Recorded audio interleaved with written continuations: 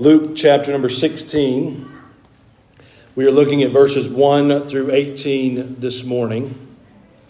This first half of Luke 16, not as familiar as the latter half. You're probably very familiar with Luke 16 because of Lazarus and the rich man.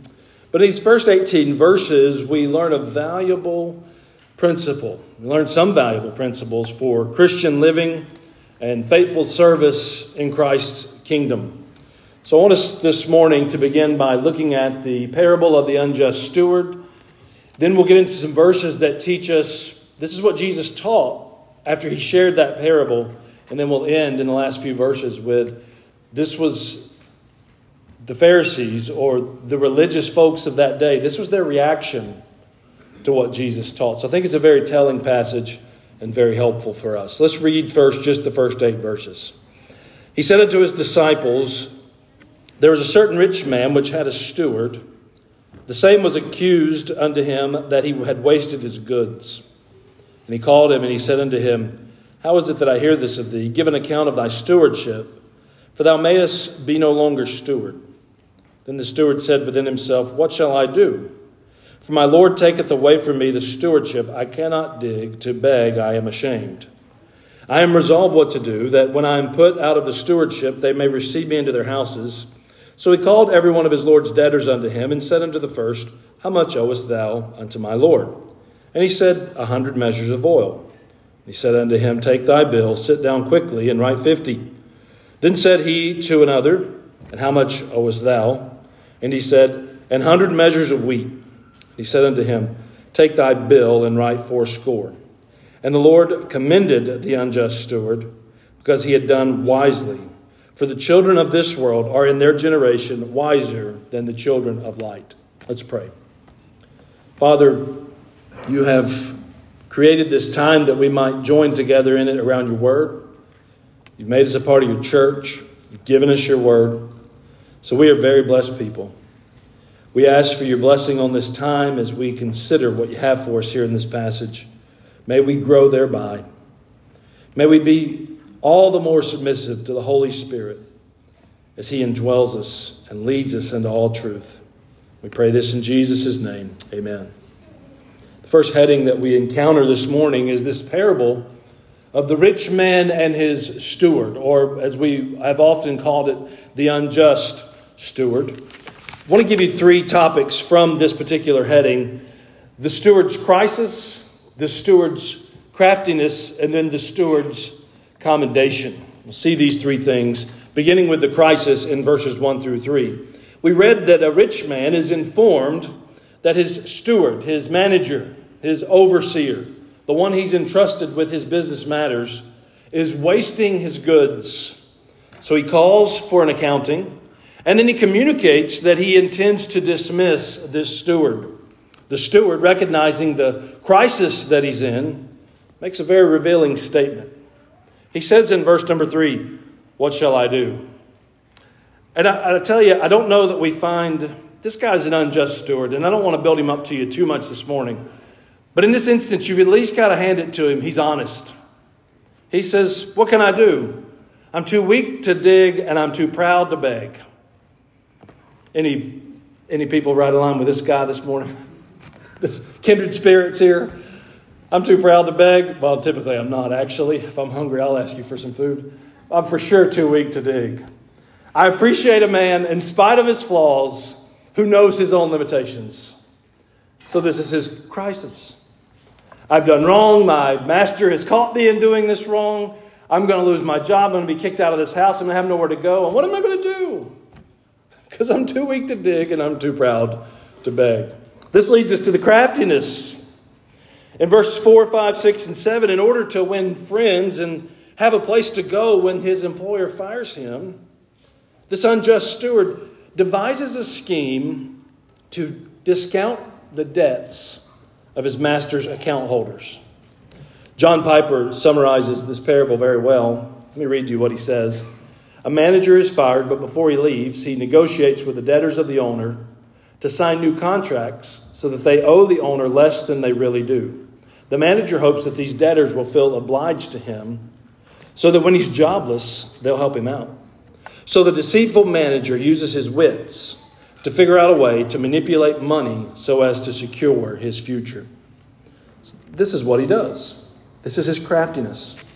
Now, as you read this and you think through what is going on here, you think his master's going to come in a second time and say, "You wicked steward." You know, up to this point, Jesus has been pointing out sort of this father who would be like God, and then his sons who would be kind of us. Anytime there was a person that was in the place of the master or the father or the owner, it was sort of pointing us to God. Verse 8 now makes a twist here. And it's not pointing us to God. It's just another unjust human being. And you're waiting on the master to come in and say, "I asked you for an accounting, and not only did you steal from me, but now you're stealing from me further because you're discounting the debts of these people who owe me." That's not what he says at all. It actually is a little bit flooring. As you read in verse 8, the Lord commended the unjust steward. Sadly, theologians throughout church history have twisted and turned this passage to try to figure out some ethical way that the master could still be God in the parable. And then there's some instances where we must do things that are a little bit gray area and are not completely right. That's not the interpretation here. In fact, we don't have to worry so much about the interpretation because Jesus goes on and gives it to us in the next section. But just be clear, there's an unjust steward. He does some unjust things, and he has an unjust master who then commends him for doing his unjust things. Now, this owner is unique himself. You got to hand it. He's a smart guy because he's hired a smart guy. The unjust steward who's been kind of skimming and stealing from his master, he's honest. Too weak to dig, and I'm too proud to beg. What am I going to do? He uses his wits. He figures out something to do. The owner then, left in a unique spot, realizes he's been outwitted in business. He's a shrewd man himself, so he recognizes the wit. He recognizes the clever trickery of the unjust steward. He commends him for it. Now notice in these verses how well the steward maneuvers. There again, I don't want to give him too much credit because he's a bad dude, but it doesn't mean he's a dummy. The first thing I will point out in these verses is that he made his master look good in the eyes of his debtors. Verse 5, he said to every one of his Lord's debtors, "How much owest thou my Lord?"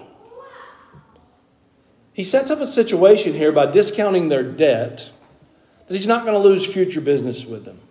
Now, understand the culture of the time. Jews could not charge interest.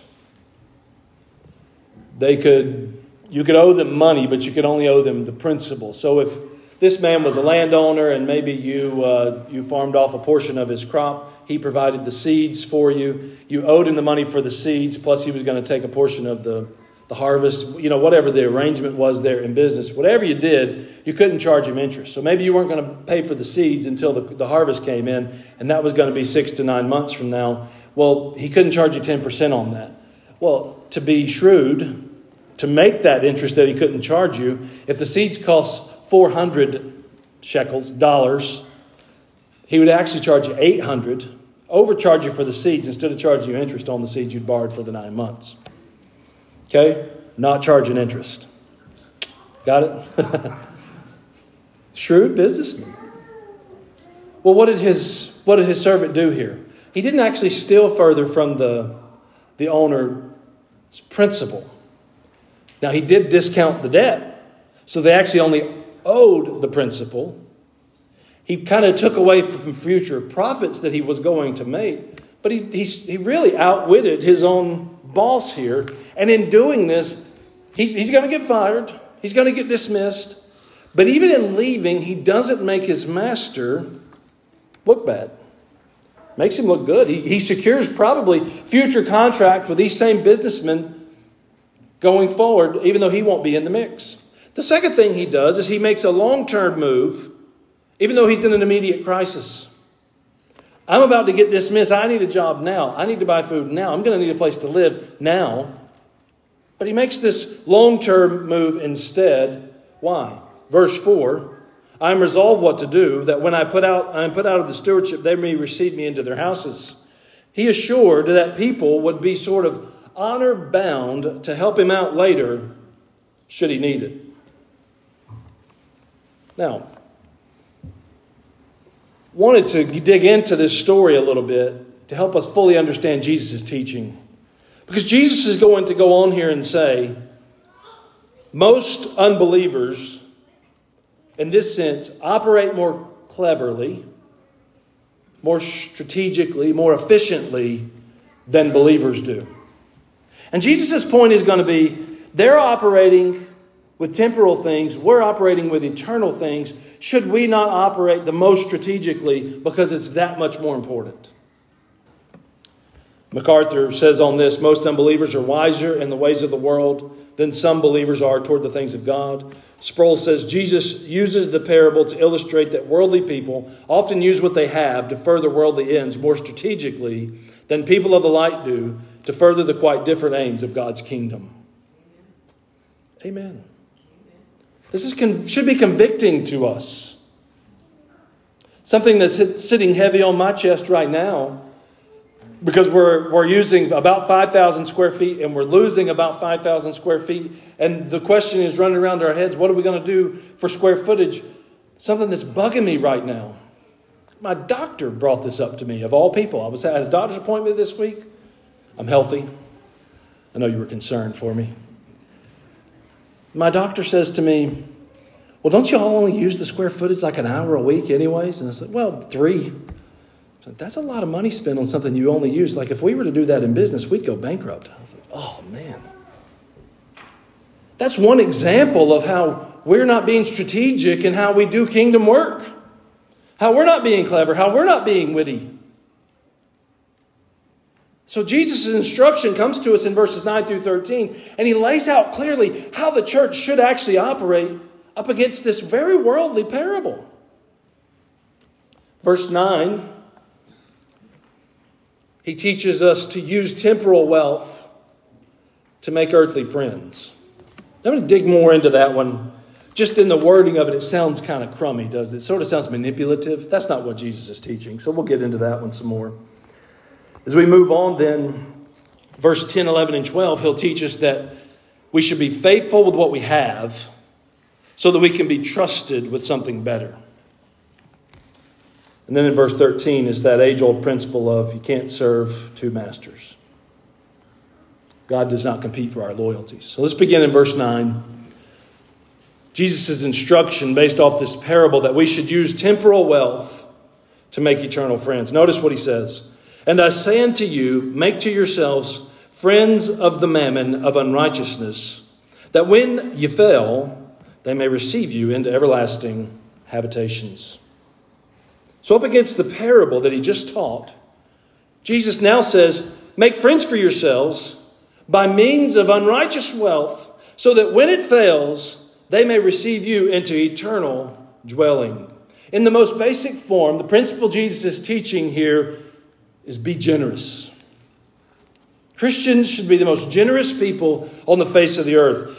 What he's teaching, though, is that his disciples aren't to be satisfied or to be selfish with the wealth that they have, but rather they should be earning it and getting more of it so that they can use it to make friends, to be able to help others. Just as the steward had done in an unjust way in verse number 4. Remember what he did. He said, I'm resolved what to do. That when I am put out of the stewardship, when I get fired, I'll need somewhere to land. I'm going to do these guys a favor so that they receive me into their houses. Now, he's being manipulative and he's being selfish.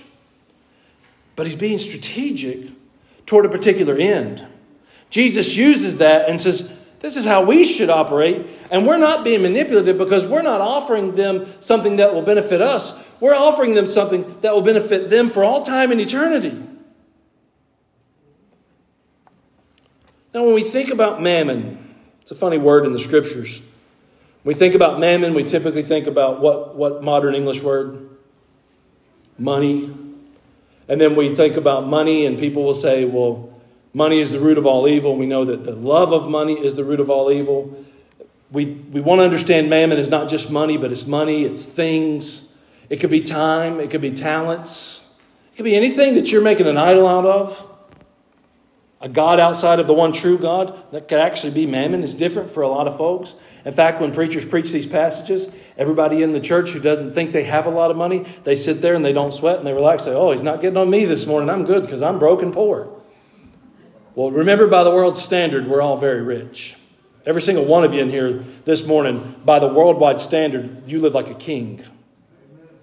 You live in a palace. You dress with royal apparel. You drive a chariot that is fueled by gasoline, which is very expensive. Oil's not cheap. You have air conditioning. You have a cooler in your house that keeps your food from going bad. Your kids have more toys than the poor little girls on the prairie back on Little House ever got at Christmas. We're very wealthy in reality. But as we think about this, I want us to take some facts into hand here. Is money evil? No, money is value neutral. You understand what that means?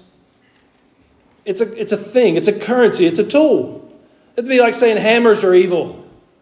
Are hammers evil? But I know this guy. He took his hammer to his neighbor's head. That's evil. So we should get rid of all the hammers. I'm going to stop there on the Second Amendment. I know you know where I'm going there, but try not to be political. Money is value neutral. Most of the things in life fall right into the same thing. There are some things that are just wicked, and there are some things that are just evil. But typically with things and money, it just comes down to how you use them. Do you use them for wickedness or do you use them for good? The other thing I want you to think as we go through this is not only that money is a tool, that it's value neutral, is that all of this world's resources are temporary.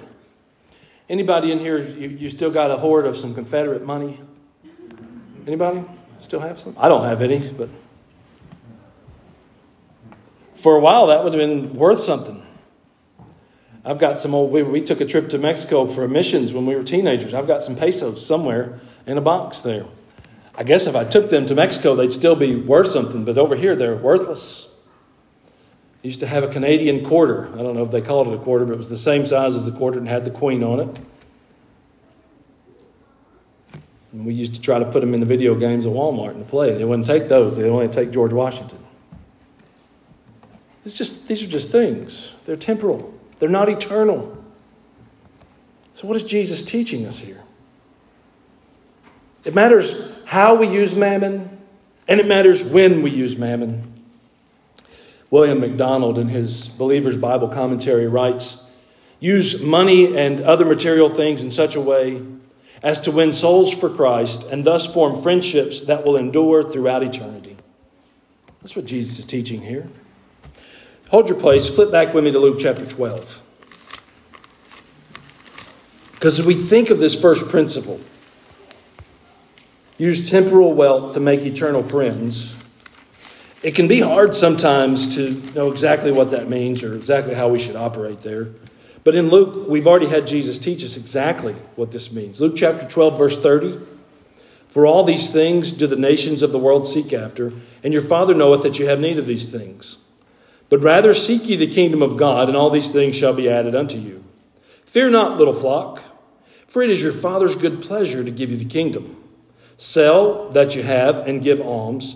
Provide yourselves bags which wax not old, a treasure in the heavens that faileth not, where no thief approacheth, neither moth corrupteth. For where your treasure is, there will your heart be also." You go back to Luke 16. What am I to do in this regard? To be generous. I'm not to be stingy. I'm not to be selfish. Why? Because my level of generosity, my level of living for other people, their eternal souls are in the balance here. There's an eternal thing that's way more important than the temporal thing that I'm clinging to or trying to build. Now, this is not Jesus saying, don't build. He's saying build. Build mightily. Build great. Be just as clever and witty and strategic in your business as these guys were in their business, but not for the same reason. Not to get a statue unto yourself someday, but so that you'll have great influence over the lost of this world, that they might too become part of the kingdom. This is an entirely different level of shrewdness. Temporal wealth. Last a measurable amount of time, but eternal wealth is that. It's eternal. The characters in this parable, they're going to have their wealth at a lifetime at best. Jesus is teaching us here how to be wealthy for an eternity. Now, he's not condoning the unjust steward. In fact, we know that from verse 8, as he calls him that, the unjust steward. The Lord commended the unjust steward. But Jesus is putting this man's efforts for the temporal up against his disciples' efforts for the eternal.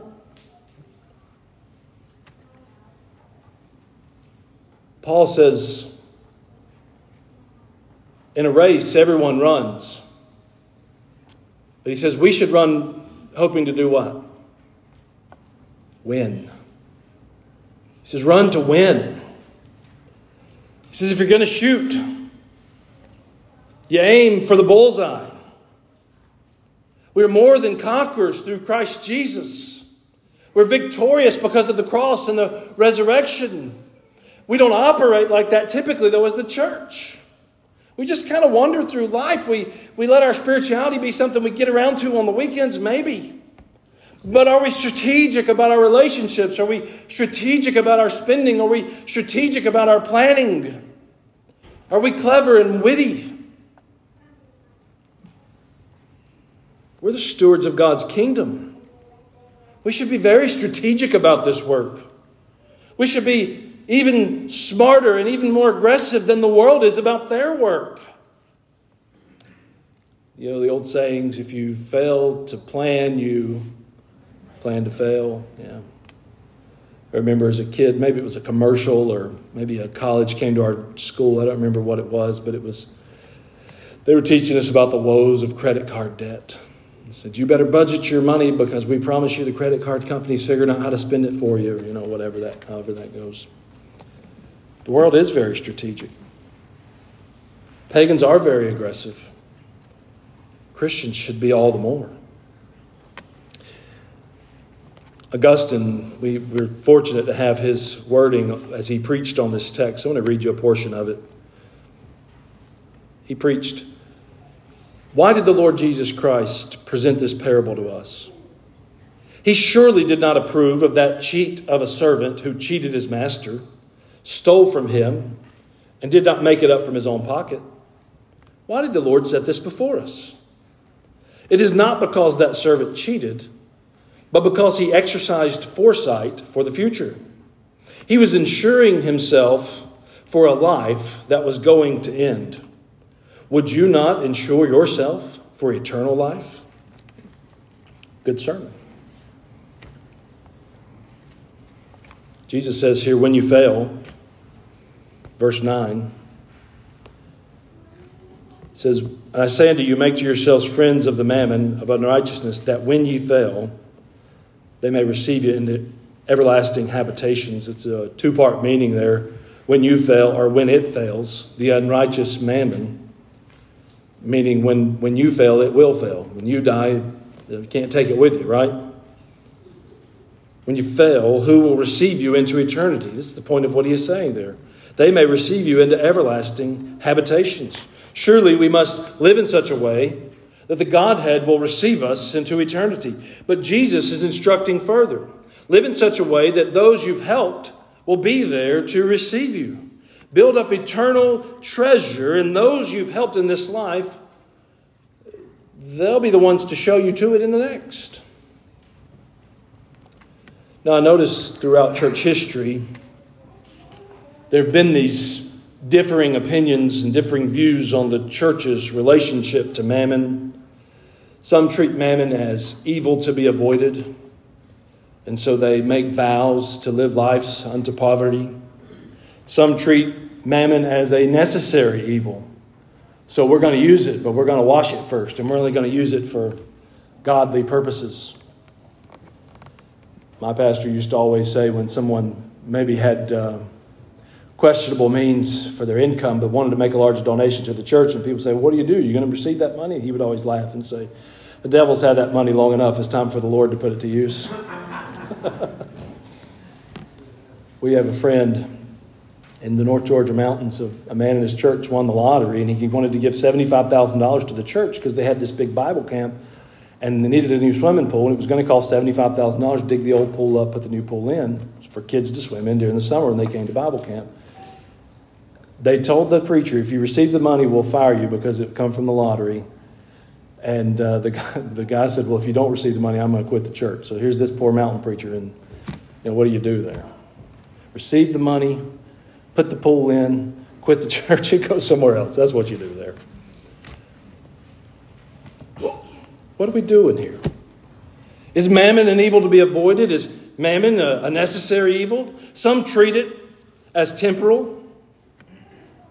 And it's only evil if you do evil with it. But I think Jesus gives us some clarity here. And I'm glad he does.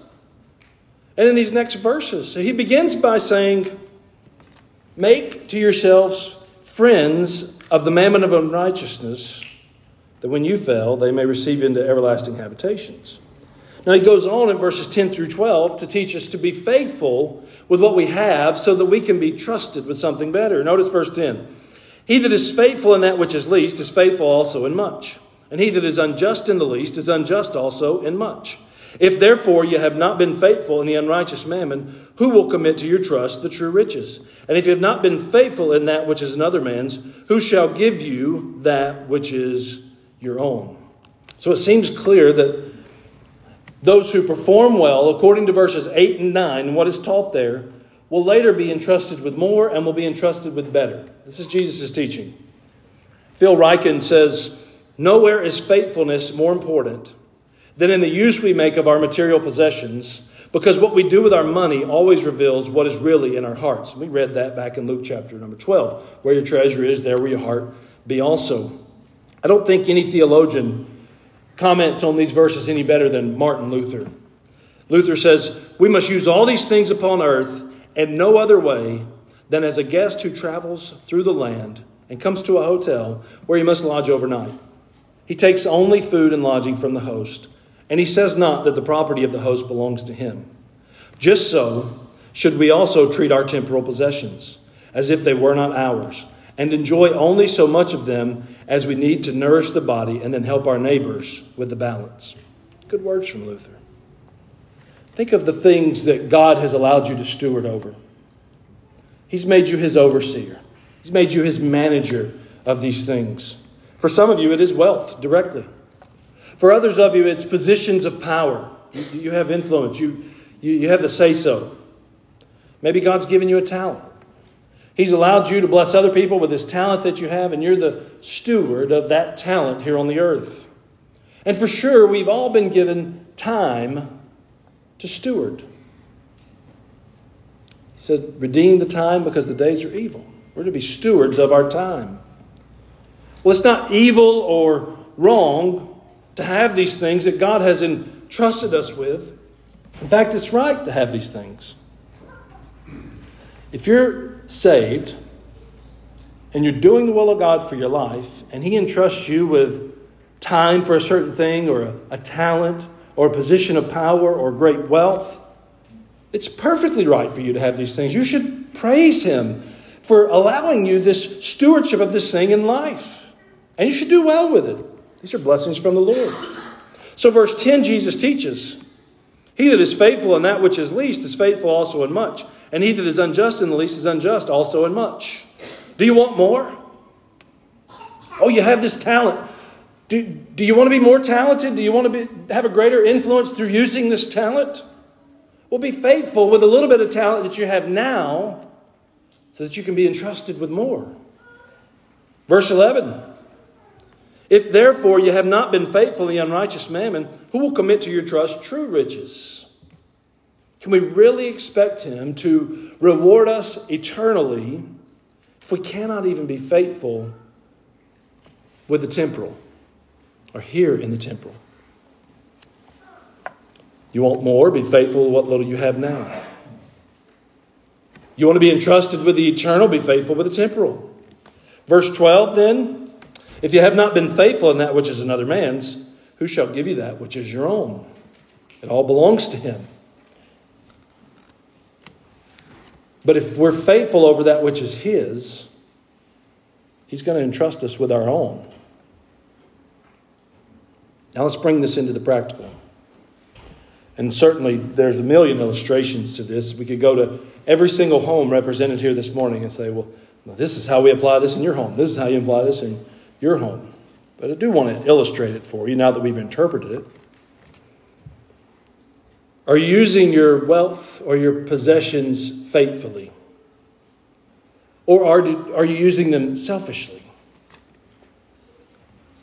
Are you using your time faithfully or are you using your time selfishly?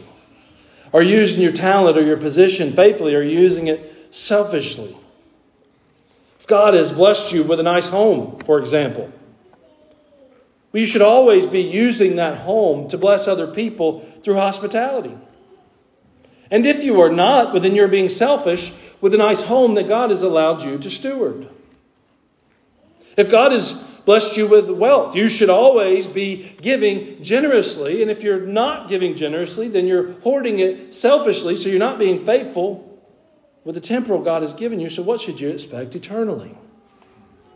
If God has blessed you with freedom of time,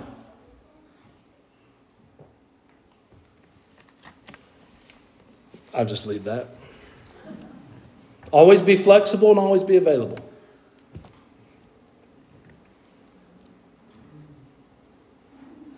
God has blessed you with a position of power or influence. Always be using this for the good of others and not for yourself only. Now that brings us to the final principle and a word of warning that we find in verse 13, which is serve God and nothing else. No servant can serve two masters. For either he will hate the one and love the other, or else he will hold to the one and despise the other. You cannot serve God and mammon. It's easy in all of this type of living to actually begin to serve yourself or even the things that you've been allowed to steward, your wealth or your possessions or your time or your talent, even meaning to be serving them for the good of God. That's what the Pharisees are doing here that Jesus is addressing. They're the stewards of the old covenant. But they've stopped serving the God of the old covenant and they've started just serving the old covenant, even as it divides them from God. This is Jesus' point in our living. You cannot serve God and anything else. If you try to have two masters, you're naturally going to be unfaithful to one of those. So is money controlling you or is God controlling you? Is schedule controlling you or is God controlling your schedule? 1 Timothy chapter 6, Paul writes here to the pastor Timothy and gives good words to give to the churches. 1 Timothy 6, 17, 18, and 19, he says, charge them that are rich in this world, that they be not high-minded, nor trust in uncertain riches, but in the living God, who giveth us richly all things to enjoy. That they do good, that they be rich in good works, ready to distribute, willing to communicate, laying up in store for themselves a good foundation against the time to come, that they may lay hold on eternal life. Every one of us in here this morning is rich. Some of us are more rich than others with money. Some of us are more rich than others with time or talents or positions of power, but we're all rich. Paul's word here is charge those who are rich. Don't be high-minded. Don't trust in these uncertain temporal things. Trust in the eternal living God. He's the one who gave you these things anyways. And he says to enjoy. He did give you these things to enjoy. And what are we to do with the things that we've been given to steward? Do good. Be rich in good works. Would your balance sheet this morning say that you're rich in good works? That's convicting. He says, be ready to distribute. Be just on the edge, on the verge of pulling the trigger to distribute. You say, well, I've got this talent. I don't know what to do with this talent. Well, I'll tell you what not to do with it. Don't go bury it in the earth, afraid that you'll lose it. That's not biblical. Be on the tiptoes of expectation of how can I distribute this talent that God has blessed me with to all of the world. Be rich in good works. Be ready to distribute. Be willing to communicate. Lucky you should preach this point. Go ahead and tell us about it. What should we be doing every day, everywhere we go? Lifting up the name of Jesus Christ, spreading the gospel to the world. Each in his own way as God gives him. Yep. But we should quit making excuses for being undercover Christians everywhere but the assembly. Amen. That's how the man lives his life. Embarrasses me every restaurant we go in. Nah, I'm just kidding, Lucky. We should be willing to communicate. And then Paul tells Timothy why. Laying up in store for themselves a good foundation against the time to come. Isn't that what you want? Well, that's what I want. I mean, don't get me wrong. I'm very happy that I deserve God's wrath. That Christ took God's wrath. And now I have Christ's righteousness even though I didn't earn it.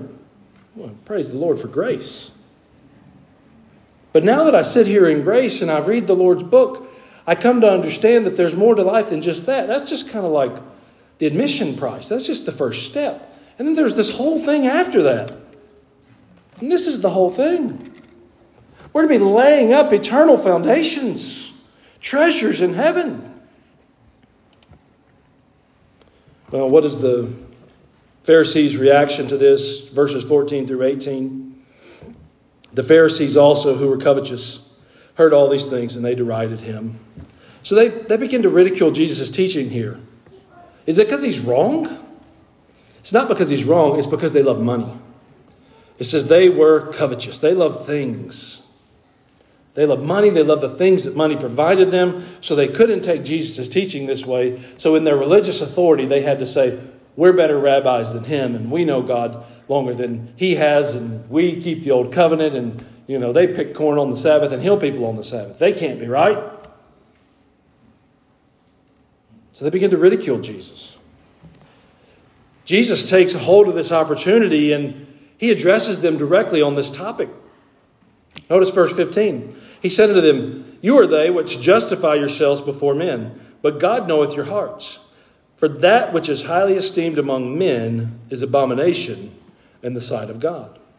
Jesus says to them, you've figured out how to be justified in man's sight, but God knows the evil in your hearts.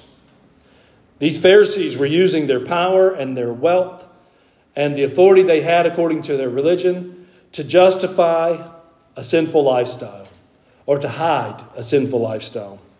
All the while still wearing the vesture, the garment there, seeming religious publicly.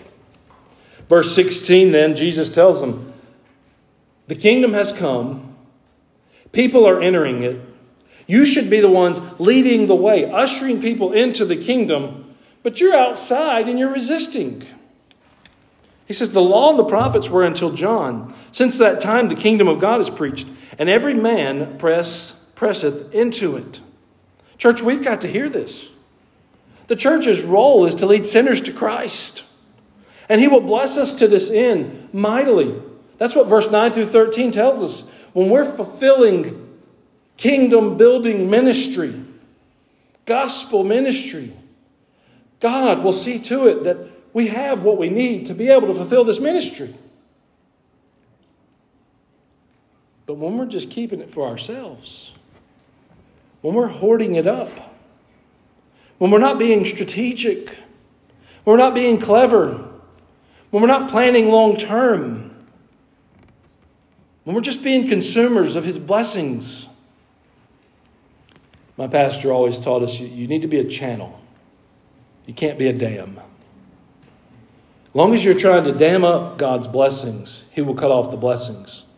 But as long as you're a channel for those blessings, he will keep sending the blessings. So as the blessings come from heaven to you, they're not for you. They're for you and somebody else.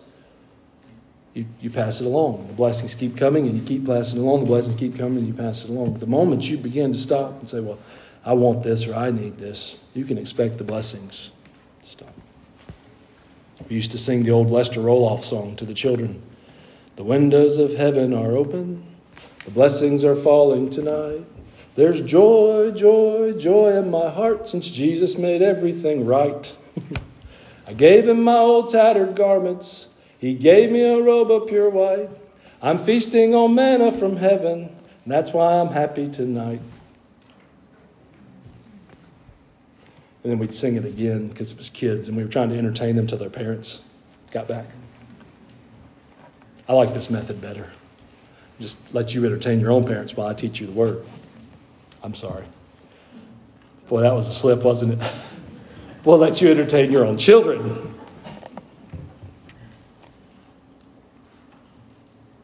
We would sing it again and say, I'm feasting on Krispy Kreme donuts. And on and on and on it would go.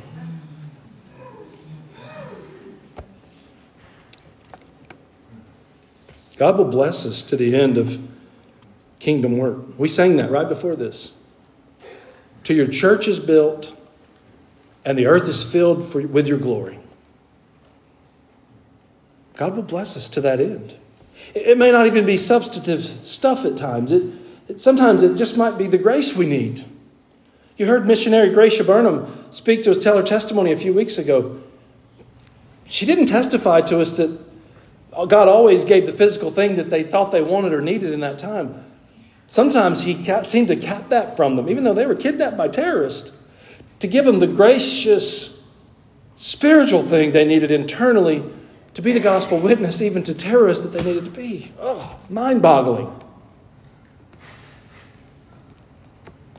Then in verse 17 and 18, Jesus gives them a proof text. If you read through this chapter, you pick up in verse 19 with Lazarus and the rich man. Rich man died in hell, he lifted up his eyes.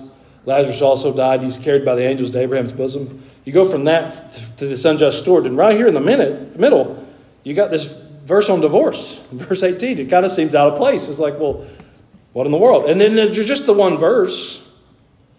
Well, this is just Jesus using a proof text, same as I would to you. Sometimes I'm preaching on something else. Say, another verse that makes the same point is this verse. I don't preach you the whole context of the passage that verse is in. I just proof text with that one particular verse to make the point I'm making in another passage. And that's what Jesus does here.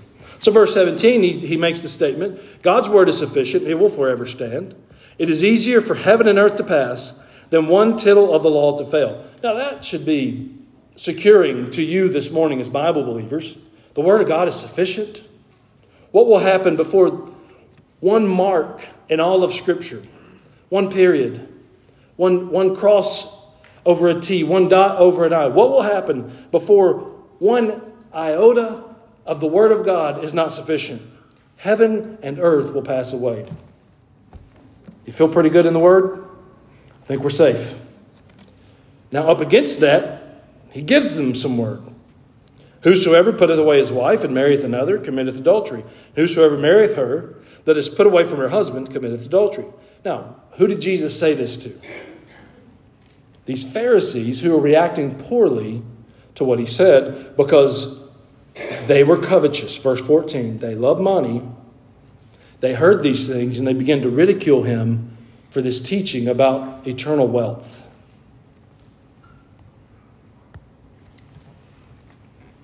So he points out another error in their doctrine, which was that they often would conveniently misinterpret or change the Scriptures.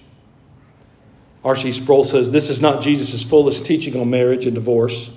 His intention here is to remind the Pharisees of the importance of the law.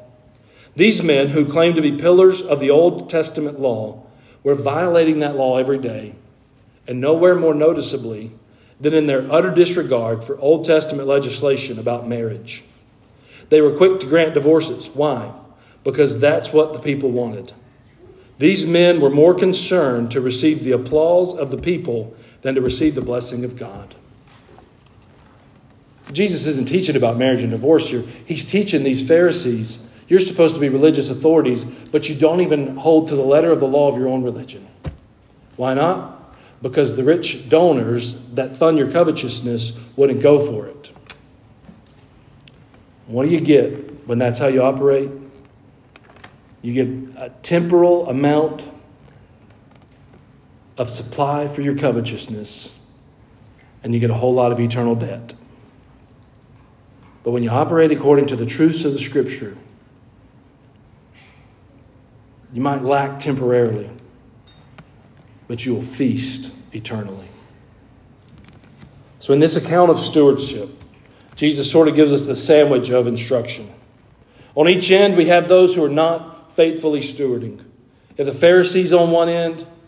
You have this unjust steward and his master on the other. And in between, he gives this rich and blessed teaching to the church on what biblical stewardship should look like.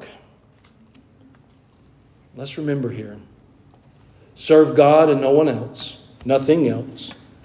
Be faithful with what you have so you can be trusted with something better. And use your eternal wealth or your temporal wealth to make eternal friends. Let's stand and pray.